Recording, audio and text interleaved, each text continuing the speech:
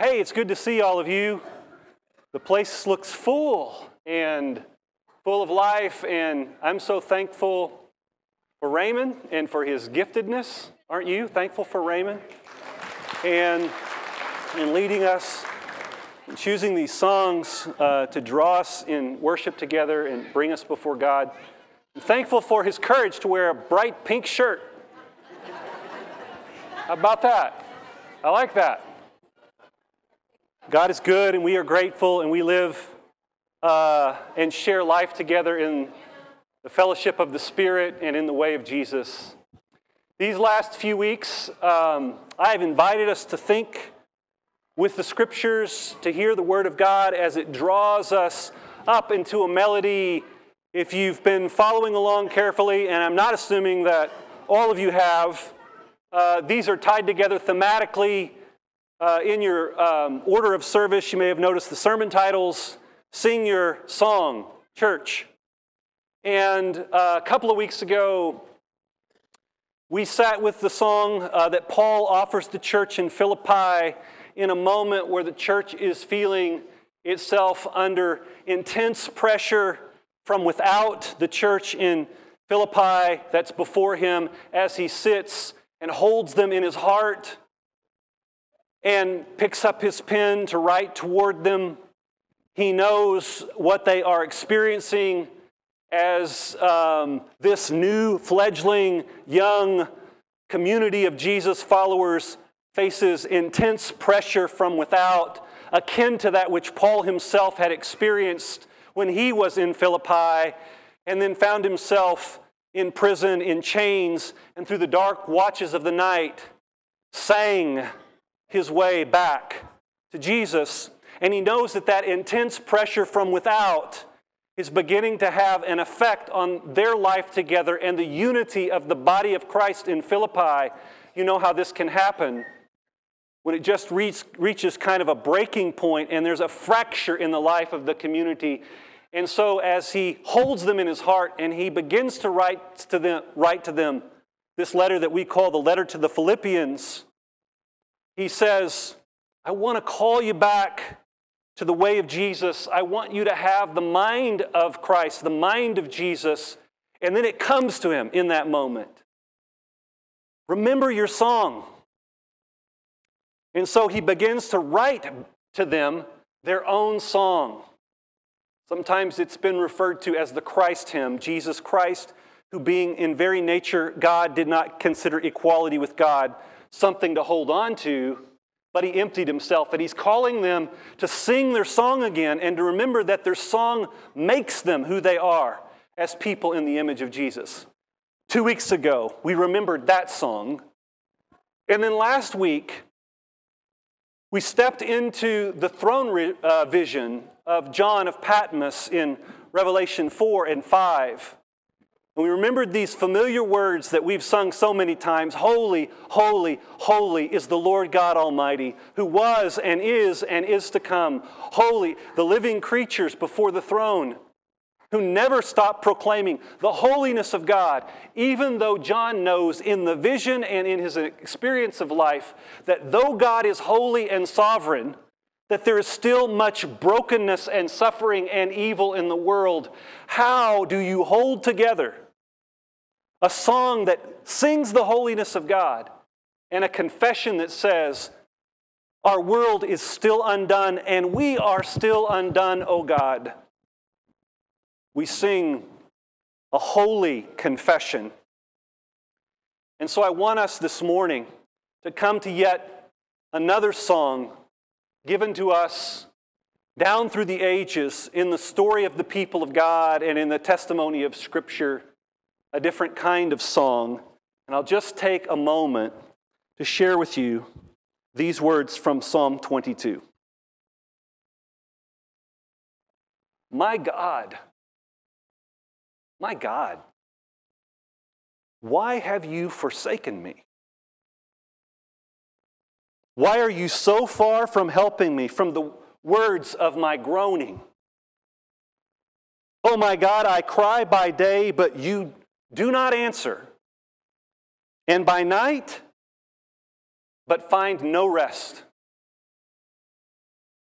Yet you are holy, enthroned on the praises of Israel. In you our ancestors trusted, they trusted, and you delivered them. To you they cried and were saved. In you they trusted and were not put to shame. And I'm inserting my commentary right here. This is not a verse. But if that was true and you remembered them, then why aren't you remembering me now? That's what he says. But I am a worm and not human, scorned by others and despised by the people. All who see me mock me. They make mouths at me.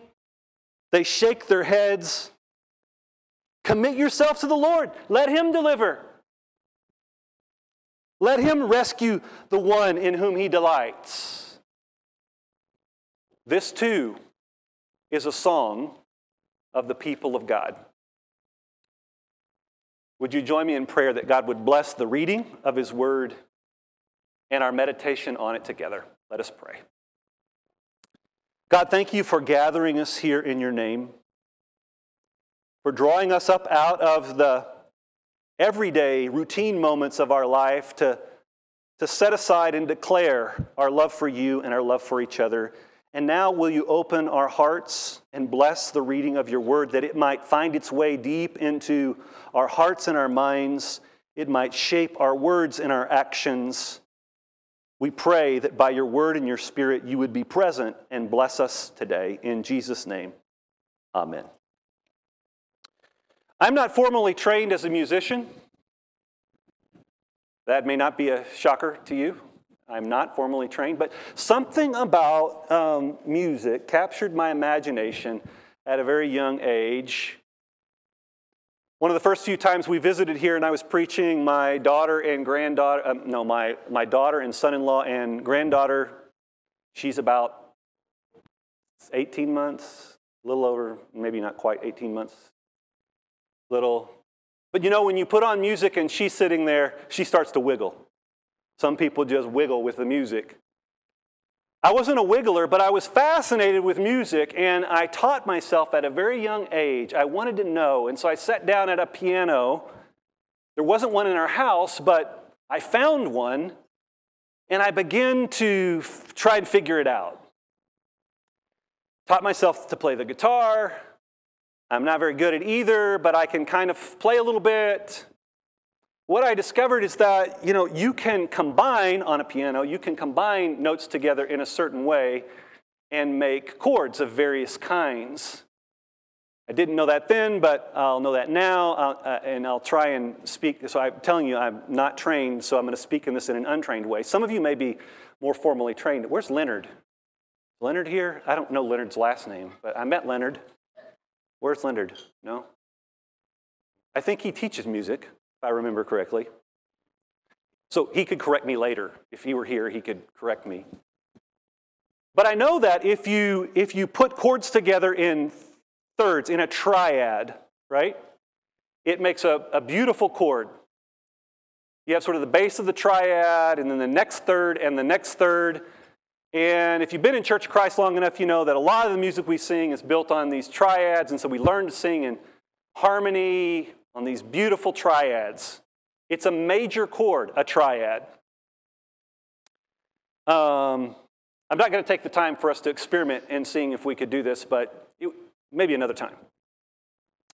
But you know what else I learned? I learned that you could configure chords in different ways and make them sound differently. Not only where they were on the scale, but the combination of notes in a chord could sound differently. Some of you are nodding your heads like you recognize what I'm talking about. If you don't, just come along for the ride. In particular, I learned that in the triad, the middle third of the triad, if you alter that note just slightly, you get not only a major chord, which sounds bright and harmonious, but you get what? A minor chord. And it sounds different. It sounds dark. It sounds ominous. When the triad breaks just a half note, when the harmony shifts just a half note, the mood turns. It's dark and it's ominous. We have a name for this among the people of God in our worship. It's called lament. I'm equating a minor chord with lament. How many of you know lament? It's all throughout Scripture. It's in the Psalms and beyond. When the perfect triad breaks, life sung in a major chord where everything seems bright and hopeful and blessed and good and full suddenly shifts and turns minor, dark, ominous. It's lament. And in lament, in that moment where the chord shifts and things seem darker, in the language of lament, it is the shocking audacity to call out God in the midst of the experience of life. That's what lament is. If you're looking for, at least my definition, probably not the best one, it's the shocking audacity to call out God in the midst of the experience of the shift from what seems good and whole and complete to what seems just off and broken and undone.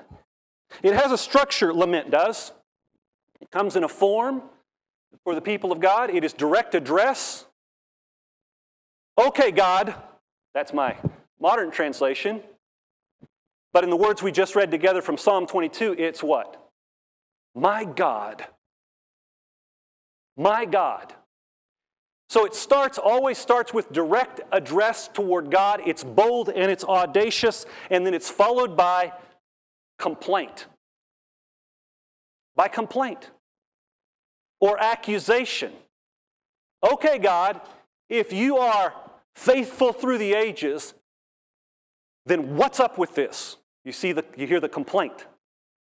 That's lament, direct address.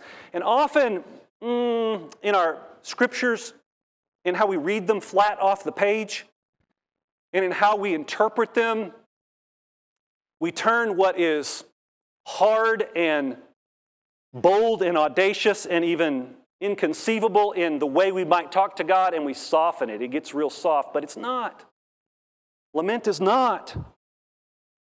It's laced with, there's an anger beneath it. There is a rawness, something that boils up, and it is the audacity to express it. If we could translate it today, the rawness, the realness, the crassness of talking to God like this, well, it would make us uncomfortable. And I'm not opposed to making you uncomfortable, but I'm not going to go there. The rawness, the crassness, the audacity to address God in this way, we would think, I'm not sure that belongs in church. But I want you to know that it's throughout the Bible, in the Psalms, and you'll see a slide on the screen that represents the 150 Psalms, all nicely, evenly laid out in a chart there. What you're going to see next are the Psalms of Lament. Next slide. That's a pretty good amount of Psalms, but here's what you need to know. Those purple blocks represent songs of lament, Psalms of Lament. Those are the individual Psalms of Lament. So it's from the perspective of an individual who's calling out to God in the midst of the brokenness. Next slide will show you, fill in a little bit, the corporate Psalms of Lament. So these are the Psalms for the whole people to say, it's not just my experience that I'm calling out to God about, that I'm accusing God about, but it's our collective experience. What you should notice there is that the purple in either shade is a significant amount of what amounts to the worship book of the people of God, the Psalter, the Psalms. And then what I'd want you to know, and there's not a slide for this, so that's our look at the Psalms. But then what I would want you to know is that it's not only in the Psalms. It's smattered throughout the whole witness of Scripture. You'll recognize this one. There's a little book in the Old Testament called Lamentations. Guess what? It's lament. It's most commonly ascribed to the prophet Jeremiah. It is the collective lament. The whole book is the collective lament at the destruction of Jerusalem and the destruction of the temple, in which the prophet is offering them words to cry out to God, direct address complaint. Okay, God, if you're our God, and you've chosen us, and you're with us, what gives? Where are you? It's lament. It's found throughout Scripture. What I'm describing is biblical, and we can take that slide off the screen. And I don't know that you can find anything more central to the story of Jesus, the gospel that we proclaim, than when he makes his way to the cross and in his deepest suffering, Jesus hanging there on the cross and the darkness brooding around him. Do you know what he does? He sings. You may not have thought of it like that. But he sings Psalm 22. He sings a song of lament. My God, why have you forsaken me? Why are you so far from me? He sings that song. He doesn't write the song in the moment. He doesn't come up with these words on his own. He takes them from their own hymn book. The song of lament, Psalm 22, that he himself has learned to sing in church. And he sings it in that moment. My God, why? He asks the question three ways. If we're listening closely or you're following along in Psalm 22, he says, why have you forsaken me? Why are you so far? You hear the distance? Why are you so far from saving me? Forsaken? So distant to save? Why are you so far distant from my anguish? This is what Jesus sings. Forsaken, so far from me to save, so far from my anguish. He says, my transliteration, I'm crying out to you, God. Can you see me here? My enemies mock me. Can you see me here? You're nowhere to be found. In the most intense and pivotal moment of my life, in the most intense and pivotal and dark moment of history, I look up to you and you're nowhere to be found. You, God, are absent. You are silent. You abandoned me. God, you've bailed on me when I needed you most. Why?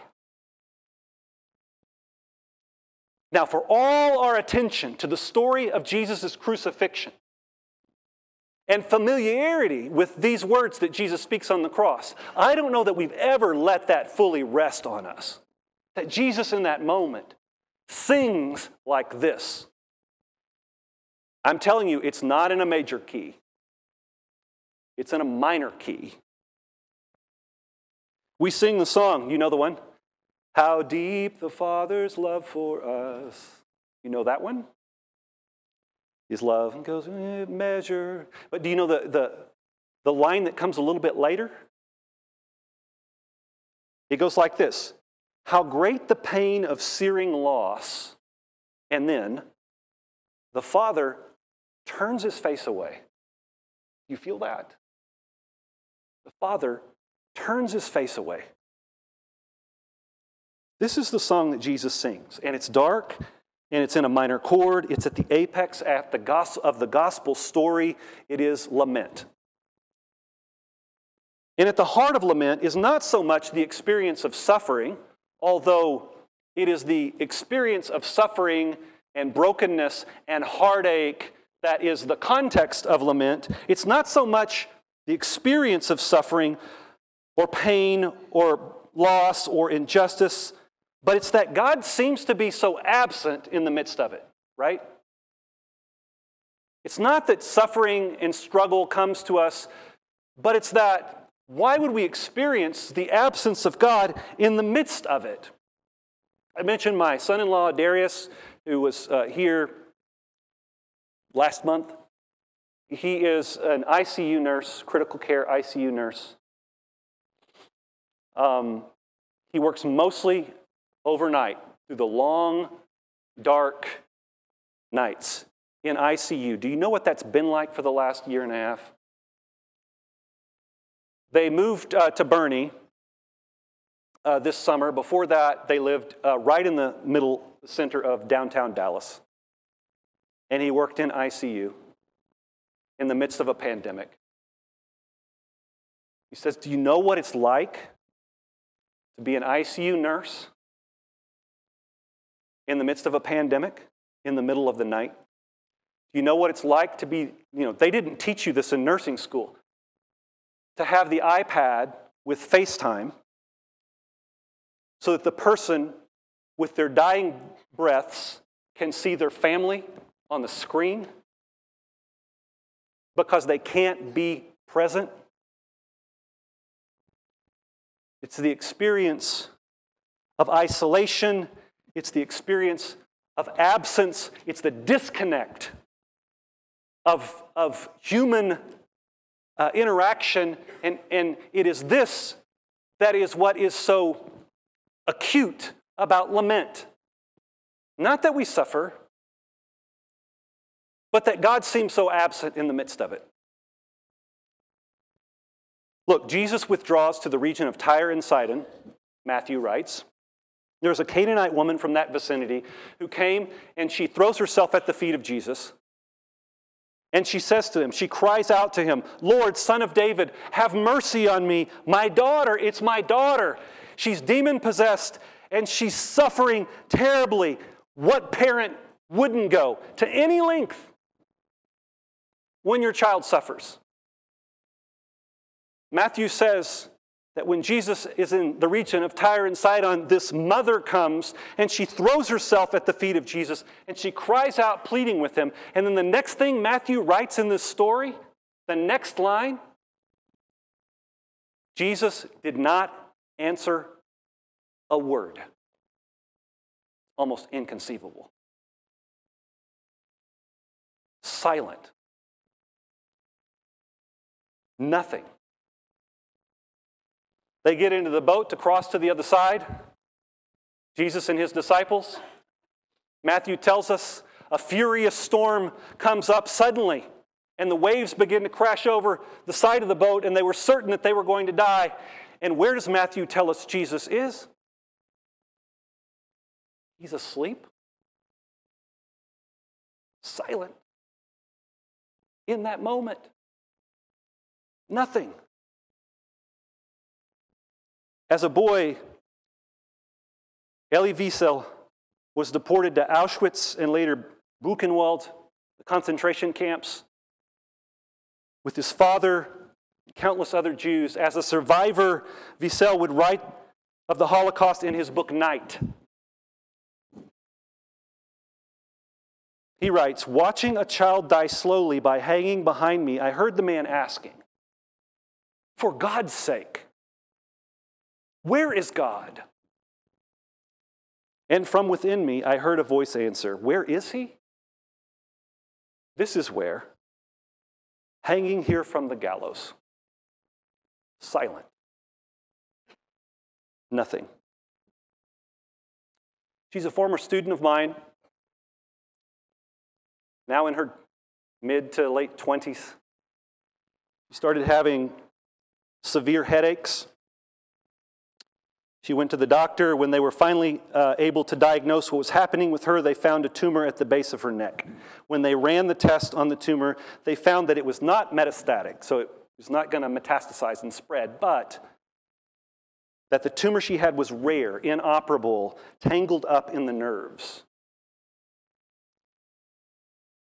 It was terminal, is terminal. The worst of it, though, she says, as she walked that journey from first having these headaches to that diagnosis, she says, every prayer I prayed, every one, God did not answer. Silent. Nothing. My God, why have you forsaken me? Why are you so far from saving me? Why are you so far from my anguish? This is Psalm 22. This is lament. This is the church singing in a minor key. It gives us language. You may be thinking, why? And why is this guy's preaching so dark? Because it's a part of your experience and mine, if we're honest, and it's a part of the story of the people of God, and it's all throughout Scripture, and it's at the center of the story of Jesus. That's why. It gives us language. Lament gives us language to express faith in the absence of God, at least in our experience of the absence of God. I'm aware that Jesus said, my spirit I give you, my spirit I leave with you. I will never leave you or forsake you. Right? Some of you are thinking, I remember Jesus said that. We know that God has promised us, as high as the heavens, the deepest parts, from as far as the east is from the west, so far is my love for you. Right? That God's love is pervasive and ever present, but I'm telling you, the honest truth is, and the honest experience of Jesus on the cross, and of all of us who seek to make our way in this world, is that there are moments when the experience is that God has gone dark. It gives us, these Psalms of Lament, gives us language to grasp for meaning and to reach toward God even when we want to accuse Him of being absent. This is lament. And I want you to know that it is faith.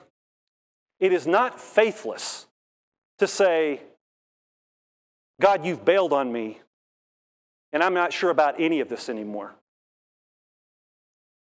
See, because here's the trick. There is this kind of popular mythology that if you express that kind of pain and ask that kind of question, that you must not have faith. That to lament means the absence of faith. Not true. I'm here to say, not true. That if you doubt, if life crashes down on you, and though you've been taught to believe, and you want to believe, but you just can't believe in the moment, that somehow you don't have faith enough. Not true. Lament would say to us. The act of singing lament, of praying, of talking to God in this way, is taking up Scripture itself, hurling it back at God in ways that I'm telling you God is big enough to take. It is an act not of faithlessness, but it is an act of faith to lament. When in the experience of suffering or pain or loss or brokenness or injustice, Christians gloss over that experience with platitudes that take pieces of Scripture and sort of paper mache them over the experience. Things like, don't worry, God is in control. Right? We believe that's true, that God is in control. But in that moment, what is that? It minimizes the experience of the absence of God. So let me unpack that a little more. When we say things like, to someone who sits with their heart broken open, and their life just sort of shattered into about 1,000,000 pieces, and they can't find a way forward, and they can't see God in that moment, and we say, don't worry. We know that God works all things to good. This is His purpose for you. When we gloss over lament with platitudes like that, we do not bear witness to the story of Jesus. And the world finds our profession, our faith, our religion, a sham. And if you don't think that's right, pay attention to what's going on. But if we are to bear witness to the story of Jesus and the power of the gospel and the power of the resurrection, we will meet Jesus and we will find ourselves and meet the world at points of despair, and His words will become our words. My God, why? And Christians are not burdened in that moment with having to say, well, let me tell you why. Let me answer all your questions. Let me tell you, it's okay. This is really just a phase you're going through. It's not reality. No. We come alongside Jesus and take up those same words. How long, O God, until you come to save and redeem? How long? We bear witness to the gospel when we lament. If the church is to sing its song,